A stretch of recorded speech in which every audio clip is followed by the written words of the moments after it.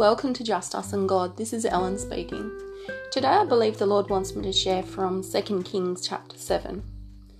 Now chapters 6 and 7 I believe are thick with wisdom and insight, keys, warnings and promises that relate to the time that we're now heading into, the time that's fast approaching, I believe the Lord is saying. And so I do encourage you to spend time in the presence of the Lord with the leading of the Holy Spirit, combing through those two chapters. And I believe that may make a difference in your life. I won't be sharing everything that I see in chapter 7. I'm only sharing that which the Lord is leading me to share today. Now the context of 2 Kings chapter 17 is that the Syrian army had besieged the Israelites in Samaria. And as a result, there was a terrible famine. The king was so desperately upset by what the people were going through that he turned to blaming God and God's prophet Elisha. But the prophet Elisha responded with a promise from God that food would imminently become cheaper. And from the New King James, it reads like this. Then Elisha said, "Hear the word of the Lord. Thus says the Lord, tomorrow, about this time, a seah of fine flour shall be sold for a shekel, and 2 seahs of barley for a shekel, at the gate of Samaria."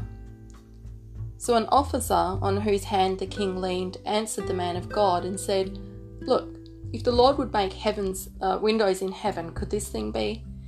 And he said, "In fact, you shall see it with your eyes, but you shall not eat of it." Now there were 4 leprous men at the entrance of the gate, and they said to one another, "Why are we sitting here until we die? If we say we will enter the city, the famine is in the city, and we shall die there. And if we sit here, we die also. Now therefore come, let us surrender to the army of the Syrians. If they keep us alive, we shall live, and if they kill us, we shall only die." And they rose at twilight to go to the camp of the Syrians.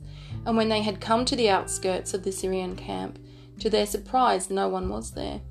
For the Lord had caused the army of the Syrians to hear the noise of chariots and the noise of horses, the noise of a great army. So they said to one another, "Look, the king of Israel has hired against us the kings of the Hittites and the kings of the Egyptians to attack us." Therefore they arose and fled at twilight, and left the camp intact, their tents, their horses, and their donkeys, and they fled for their lives. And when these lepers came to the outskirts of the camp, they went into one tent and ate and drank, and carried from it silver and gold and clothing, and went and hid them. Then they came back and entered another tent, and carried some from there also, and went and hid it. Then they said to one another, "We're not doing right. This day is a day of good news, and we remain silent. If we wait until morning light, some punishment will come upon us. Now therefore, come, let us go and tell the king's household." So they went and called to the gatekeepers of the city and told them, saying, "We went to the Syrian camp, and surprisingly no one was there, not a human sound. Only horses and donkeys tied, and the tents intact." And the gatekeepers called out, and they told it to the king's household inside. So the king arose in the night and said to his servants, "Let me now tell you what the Syrians have done to us. They know that we are hungry, therefore they have gone out of the camp to hide themselves in the field, saying, 'When they come out of the city, we shall catch them alive and get into the city.' And one of his servants answered and said, 'Please let several men take 5 of the remaining horses which are left in the city. Look, they may either become like all the multitude of Israel that are left in it, or indeed, I say, they may become like all the multitude of Israel left from those who are consumed. So let us send them and see.' Therefore they took 2 chariots with horses, and the king sent them in the direction of the Syrian army, saying, 'Go and see.' And they went after them to the Jordan, and indeed all the road was full of garments and weapons which the Syrians had thrown away in their haste. So the messengers returned and told the king. Then the people went out and plundered the tents of the Syrians. So a seah of fine flour was sold for a shekel, and 2 seahs of barley for a shekel, according to the word of the Lord. Now the king had appointed the officer on whose hand he leaned to have charge of the gate, but the people trampled him in the gate, and he died, just as the man of God had said, who spoke when the king came down to him. So it happened just as the man of God had spoken to the king, saying, 2 seahs of barley for a shekel, and a seah of fine flour for a shekel shall be sold tomorrow about this time in the gate of Samaria. Then that officer had answered the man of God and said, "Now look, If the Lord would make heavens in heaven, would such a thing be? And he had said, in fact, you shall see it with your eyes, but you shall not eat of it. And so it happened to him, for the people trampled him in the gate, and he died. The 4 leprous men were at the gate by virtue of their not being accepted by the community. The gate is the marketplace as well as the court of justice. It's a place where people can find the latest information concerning their community. People who stood in the gate could keep their finger on the pulse, so to speak. I want to reflect on this a moment. When we live by faith, spending time in God's presence on a regular basis, we come to know Him as the source of our provision instead of the market, our judge and advocate instead of the courts, and He also gives us insights into what's going on around us and what's coming up. He maintains our finger on the pulse, so to speak. In chapter 6 of 2 Kings, for example, God had shown Elisha where the Syrian army would be camped, so he was able to warn the king, who diligently avoided that place. Because of their position at the gate, the leprous men had an advantaged point of view. They could see both into their community and outside of their community, and so they had access to both the provisions and potential solutions from in the gates of the city, as well as provision and potential solutions that lay out of the gates of the city. The scripture tells us that Jesus is the gate, and obviously, if we're positioned at the gate or positioned with Jesus, we're well positioned. I also believe that the Lord is drawing an analogy here with the idea that within any society there are certain prevailing ideas which could be at odds or competing with each other, but anything outside of this collection of ideas is seen at best as strange and at worst delusional. We only need to look at the school system to see that our society is geared to maintaining a sameness of thinking. Indeed, the impolite comments between people on social media are a reminder of how intolerant we can be to ideas that are not our own. Many people are marginalised because they think differently. Many of us have bought into a mindset that sees the system we are part of in our global society as the only option we have. Even if it fails them, they won't look elsewhere. In the whole city of Samaria, it was only 4 marginalised members of the community that took their chances outside of the system or city that they were a part of.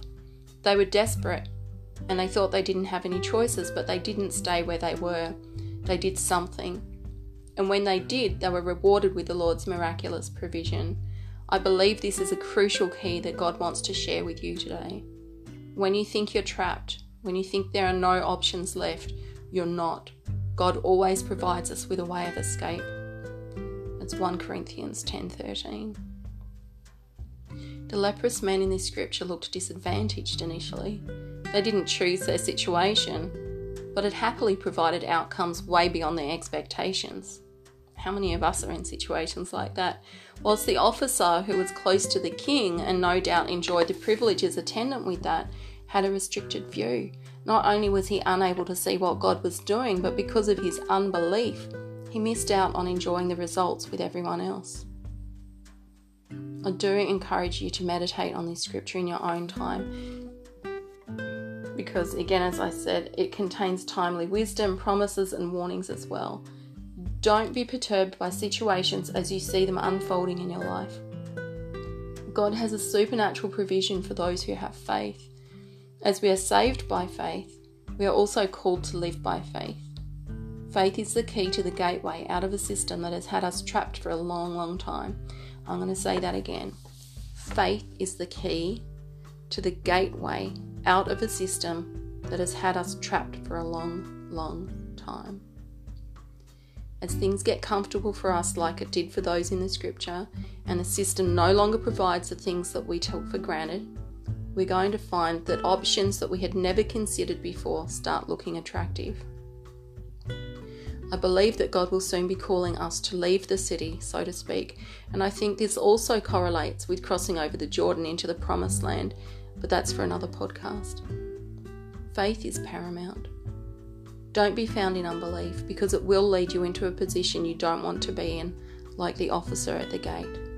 He perished.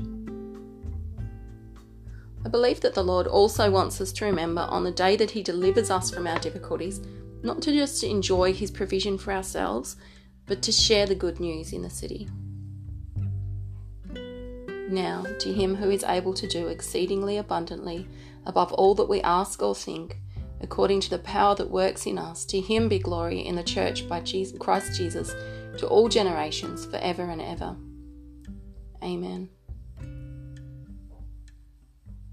Thanks for listening. Feel free to subscribe, share it with someone that you care about. I also welcome any questions or comments that you might have. I also welcome you to share your testimonies. To do that, you'd need to download the Anchor app, search up Just Us and God, and hit the message icon, and that gives you the option of leaving a recorded voice message.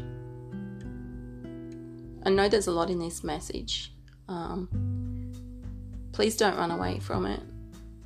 Listen to it again. Give it time to sink in. Don't be scared of it. It's a message of hope. All we need is faith, and God will come through. There are difficult times, but for those who are spending time in God's presence, He's going to look after us supernaturally.